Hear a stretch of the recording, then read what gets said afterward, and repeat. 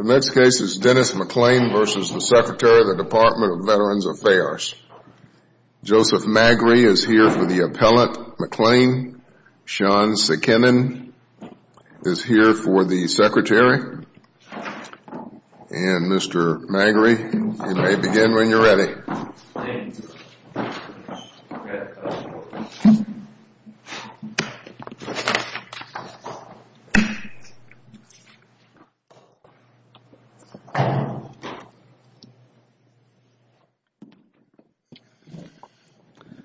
Good morning. Good morning. I submit that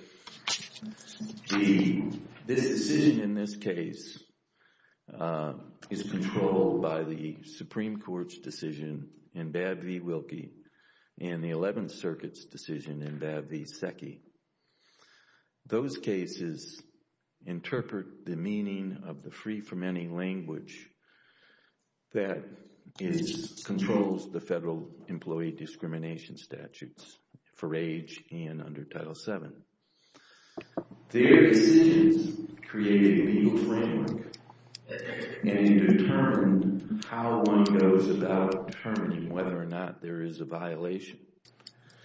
That framework is not in the jury instructions in this case.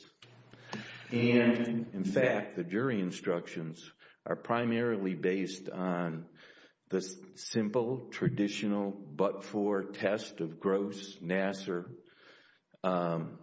which the Supreme Court expressly rejected as being inapplicable to the free from any language. Didn't the district judge here have the benefit of the Supreme Court's decision in Babb versus Wilkie when he put these instructions together? Did he understand that? Did he hear argument about that? Oh, yes. He was aware of Babb versus Wilkie when he put the instructions together. And he took the Supreme Court's decision into consideration in formulating the jury instructions. I assume he did. Mm-hmm. So on the Babb point, it made it to the actual instructions. So the government's brief on page 27, and I hate to just throw a citation at you, but so they have this little breakdown on page 27 of things that you requested to be in the instructions and that the district court put in the instructions about this. And so, what do you say about that? That you requested some language be put in the instructions about this. The district court took your language and put it in the instructions. Isn't that sort of good enough for what, I think that's the government's argument. Yeah, it's not. Okay. Because what I requested was markedly different than what was actually put in the instructions. Okay, how so? I went through the Babb legal framework where I discussed first differential treatment and how that is shown. Then I had the full relief portion, which was burden shifting under Mount Healthy and Texas v. Lesage for the government to avoid full relief. But what we put in, and I think I cited in my brief where my proposed jury instructions were on this issue, we put in a description which discussed, amongst other things, the notion of consideration during the process of making a decision, which is not the basis of these instructions. Moreover, the jury is instructed in any case, and wasn't this, to consider the instructions at the whole. You can't look at these instructions from beginning to end and see the Babb case. You cannot see what little language they took out of context. So here, let me just drill down on this and ask you to address some specific language that the district court did give. So we're talking about the third element here. And so, and I'll just say, I agree that the district court could have done this better. And my questioning is basically, just did the district court do enough? So these are not perfect jury instructions in my mind. So the district court said to the jury, Federal sector law commands that personnel actions shall be made free from any discrimination. Discrimination in this context includes retaliation and means differential treatment. Thus, it imposes the duty of making, that is, rendering or producing, personnel actions untainted by any consideration of retaliation. In other words, the plaintiff's protected EEO activity cannot play any part in the decision that was made.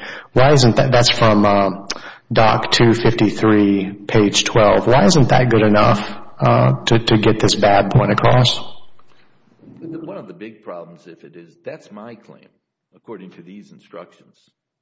These instructions have a description at the beginning of what the essential evidence are that ties everything to the ultimate decision. The adverse actions, wherever that appears, is the ultimate decision.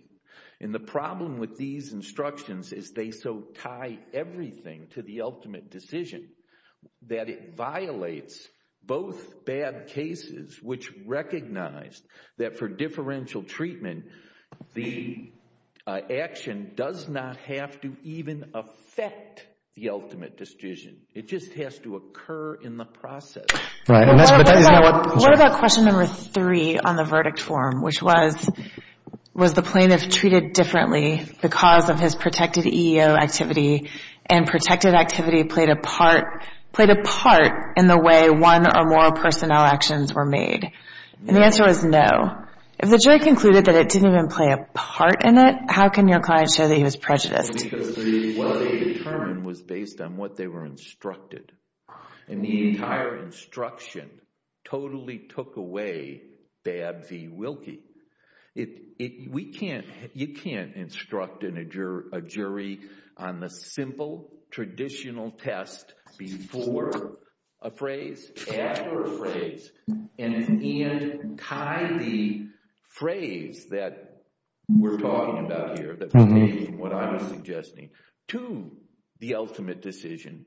You can't expect the jury to then make the decision on that statement appropriately. So I'm sorry. So what was your response? So just to follow up on this. So when the district court said, in other words, the plaintiff's protected EEO activity cannot play any part in the way the decision was made, you agree that's a correct statement of Babb, right? Yes, although it's not what the jury instructions ought to be. The jury instructions ought to be what the Supreme Court said, which means which goes a little beyond that, and they have to reflect that it doesn't have to affect the ultimate decision. This actually ties it to the ultimate decision. It's got the simple traditional test in several jury instructions that I lay out in my reply. I actually replied to the government's argument in quite some detail in my reply, and there's several places before where it's all the simple traditional test. Everything after it is the simple and traditional test, including single motive instructions. It swamps the word, the tiny portion of the instructions I suggested that is put in here, and it couches it as the plaintiff's claim. It is the jury was instructed on the simple and traditional test. That's what these instructions were. They were nothing else. Your point is well taken that in some spots I agree with Judge Brasher. I don't think it's quite right, but I don't think it's true that there's nothing else. I think we see in several spots throughout the instructions the more general statements, a few of which have already been read. Why isn't that enough to give the jury the right idea under the fairly generous, frankly, standards that we have for jury instructions? Well, the jury instructions can't mislead. No matter what one wants to describe about the nature of jury instructions, they can't mislead. There is no description here of the Babb legal framework. There is no description here that makes sure that the differential treatment was separately instructed on and separately decided by the jury, because the jury was told that they have to consider the entire instructions and they have to apply those entire instructions when they're filling out the verdict form, and they surely follow that instruction. That's what juries do. But the fact of the matter is the instructions in total were wrong. I have one question before your time's up. You devoted one page of your opening brief to challenging the hostile work environment instruction, but then you don't identify which portion of that instruction you're challenging. Have you forfeited that argument? I don't think so, Your Honor, because the part of it that I'm challenging is I state in there that under federal law, a hostile work environment, retaliatory hostile work environment, is a personnel action. If it's a personnel action, then you have to follow the BAB legal framework. And if you follow the BAB legal framework, you have to have a differential treatment portion of it, and then you have to have the portion where we shift the burden to the government. I described it both in the initial part of the brief and I believe in the argument and in the reply that it's the nature of the instruction was everything had to be because of EEO activity. Because of EEO activity is the traditional test which the Supreme Court rejected. The actual test that comes out of the 42 U.S.C. 2000E 16A is not a test that comes out of Hayes, the Supreme Court case that often formed the basis of these kinds of decisions.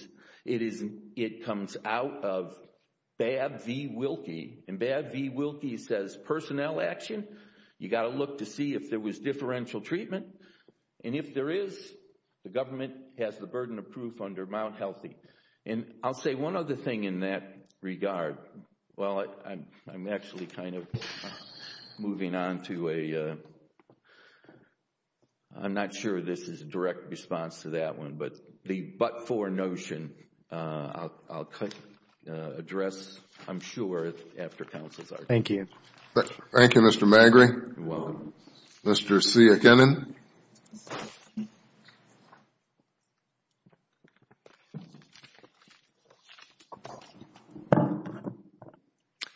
Good morning, Your Honors. May it please the Court. Sean Siakinen for the Secretary of the Department of Veterans Affairs.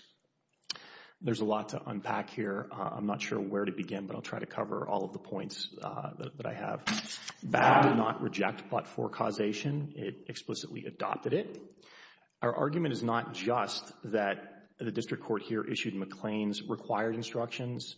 The larger point is that all of the instructions taken together reasonably and correctly reflected the law.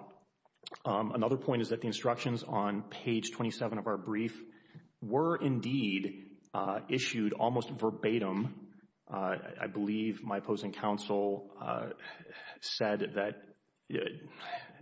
I'm not really sure what he was saying, but if you compare document 149 at 34 and 35 with document 253 at 12, the only differences that I see between Mr. McLain's proposed instructions in this regard and the issued instructions are minor syntax. I don't see any substantive differences. Opposing counsel just said that there was no description of the BAB framework in the jury instructions. Well, number one, he's ignoring the verdict form, which clearly and unambiguously puts forth exactly the two-step framework that he himself advocates. And then the differential treatment instructions on page 27 of our brief also echo that same framework. So I agree with the court that these jury instructions were not perfect. Jury instructions don't have to be perfect. The district court, I think, did a good job. This court has said that if the totality of the instructions and the verdict form read together properly express the law, then there is no error even though an isolated clause may be inaccurate, ambiguous, incomplete, or otherwise subject to criticism. And I think that's the worst that you can say about these instructions, and for the most part, they were better than that. Mr. McLain's objections pluck isolated phrases from context and frankly contort some of them. You can't read part of an instruction in a vacuum, and that's not how appellate courts review jury instructions. Discrete phrases or sentences cannot be read in a vacuum. And district courts have broad discretion to adjust the syntax. Yeah, well, let me ask you. Here's when I said that the instructions were kind of confusing and weren't perfect, this is kind of what I meant, and I'd like you to address this. So there are two different theories of causation here. I mean, so you got the multiple elements. I think it's fair to say the first element is fine, the second element is fine. All the fighting here is about the third element, which is causation. And correct me if I'm wrong about this, but the way I understand BAB is to basically say there are two different ways to prove causation. There's but-for causation, that gets you damages. There's this other kind of form of causation that might get you attorney's fees or injunctive relief. Am I right about that? That's not my understanding. Okay, what's your understanding of BAB then? And this is from looking at pages 1177 and 1178 of BAB. I mean, this appears elsewhere in BAB, in the Supreme Court's decision in BAB. This appears elsewhere too. The court says over and over again, but-for causation applies throughout every step of the inquiry, regardless of the type of damages that the plaintiff is seeking. All that BAB did was to slightly expand the type of relief that plaintiffs can obtain in specific instances where they can show that alleged discrimination or retaliation was the but-for cause of differential treatment falling short of the end result. So that's all that BAB did, and this is on page 11. What do you mean? I mean, what do you mean when you say but-for cause of differential treatment falling short of the end result? How is it but-for cause if it doesn't affect the end result? It could be well. You're talking about that? Or discrimination could be the but-for cause of differential treatment in that the reason for that treatment was discrimination or retaliation. Whether or not the retaliation or discrimination was the but-for cause of the end result. And that's one of the examples that the court gives in one of the footnotes. I don't have that footnote in front of me, but it's mentioned in our briefs, and the Supreme Court said in BAB that, hypothetically, one example would be if an applicant, if a job application involved a scoring system in which points were allocated mathematically, and one of the supervisors or evaluators added or subtracted points on the basis of race or some other protected characteristic, and the race or the protected characteristic was the but-for cause of that allocation of points, then that could be the but-for cause of differential treatment that played a role in the process, even if other evidence showed that that applicant still wouldn't have gotten the job or still would have gotten the job that it did in fact the outcome. Can you get injunctive relief like next time you won't have the points deducted, or how would that work, do you think? Right. Well, that's a fair question. I'm not aware of any cases in which courts have yet issued injunctive relief, but that's my understanding, is that the type of injunctive relief that plaintiffs can seek under BAB is an order from a court barring the agency from continuing to discriminate in a particular way. Okay. But if there's no... The key is that you get attorney's fees if you win that sort of injunctive relief, right? Perhaps, yes. Right. You could. It's open. Could, yeah. It's up. Yeah. Could. Yes. I don't think that whether or not Mr. McLain would be entitled to attorney's fees in this case wasn't really argued in his brief. So here's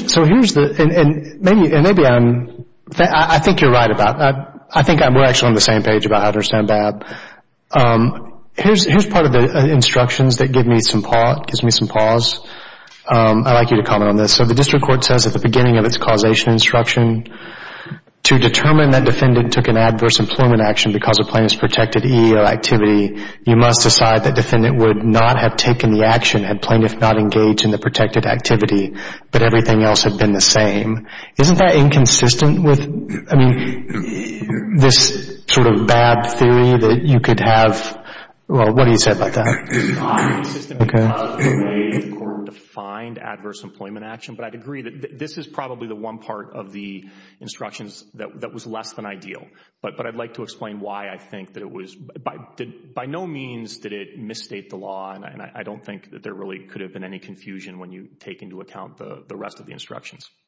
So I think that the instruction that we're referring to appears on page 10 of document 253.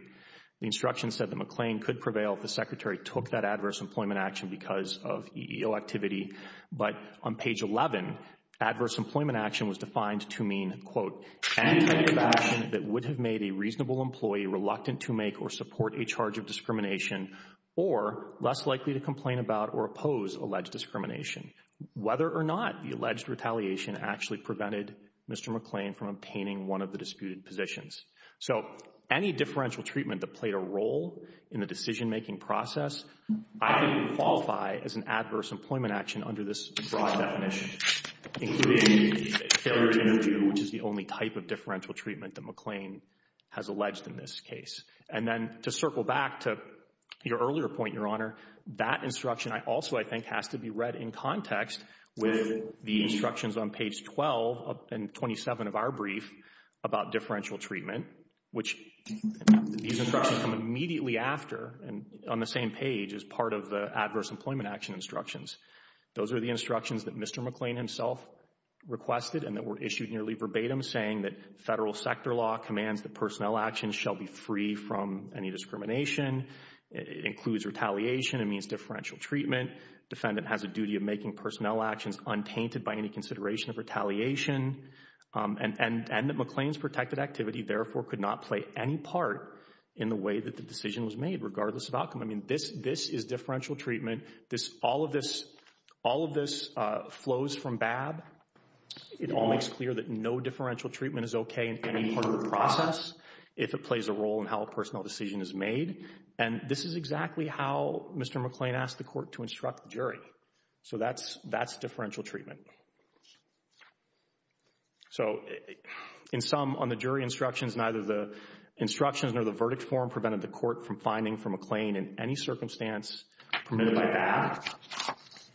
And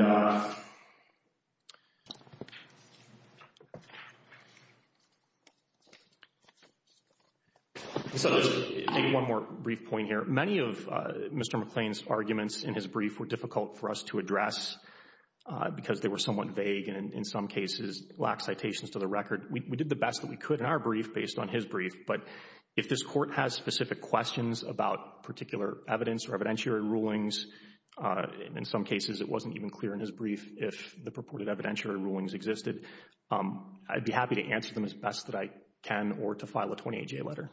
Well, he didn't really discuss those evidentiary issues in his argument, his opening argument, so we can review the briefs. The arguments can rest on the briefs. Thank you, counsel. Thank you. Mr. Magri, you've reserved some time for rebuttal.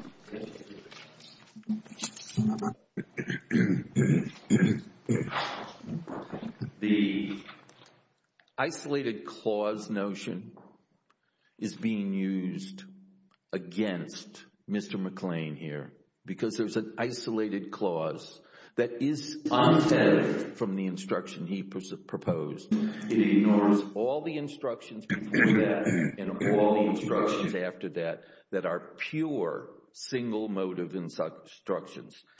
The hypo that, or the footnote hypo that counsel was talking about is actually a hypo on page 1174. It is centerpiece hypo in this case, which shows that you don't have to affect the decision to have differential treatment. The key of that is that once that is established, the government gets the burden of proof, and that is under Mount Healthy and Texas v. Lesage. All of that's covered in our brief. I want to get, though, to the but for. But for means many things. In this case, but for is described in the only cases that are but for cases that are accepted by the Supreme Court in this decision is Texas v. Lesage and Mount Healthy. They are but for cases, but they're but for cases that shift the burden to the government, which the government never accepted in this case, and the court never instructed on it in this case. As far as but for, the simple and traditional but for test, and this is discussed in my discussion of their use of Bostock, the simple and traditional but for test is inapplicable because it involves a reason. You peel away all the reasons that the government has given for its action and see if it's only EEO activity, as opposed to the other type of but-for, which is in most cases where people put in circumstantial evidence and establish whether or not something happened. Now, that also gets us to the differential treatment, which hasn't been discussed correctly yet in this case. Differential treatment, or in this argument, I'm sorry. Differential treatment is a concept that when you're sitting across from someone and you're considering his or her protected characteristic, you are not making a decision. You're not gonna be able to make a decision that is free from any discrimination. It's the free from any discrimination that this court has to focus on. It's what the Supreme Court focused on. These hypotheticals were the subjects of briefs and arguments that we made. The answer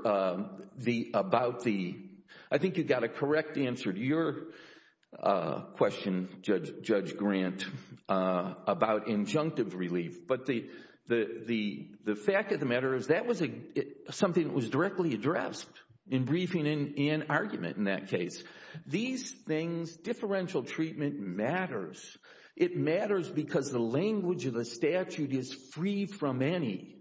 And what the government is doing is it lost what that meant in those cases. And it is now trying to recapture what it lost by causing jury instructions to get promulgated. If these jury instructions are acceptable, free from any is gone. Free from any, as defined by the Supreme Court and the 11th Circuit, cannot be tried in a case. The Supreme Court will have to relook at the entire description they made because they will not plaintiffs will not be able to try the decision that they ran. Because these arguments that are made by the government in this case and these instructions in this case totally ignore the free from any language. If that was the big mindset that the judges and the parties were litigating in the Supreme Court, one has to put oneself in that mindset to read these instructions and read these arguments and understand what the appropriate decision should be. Thank you. Thank you, counsel.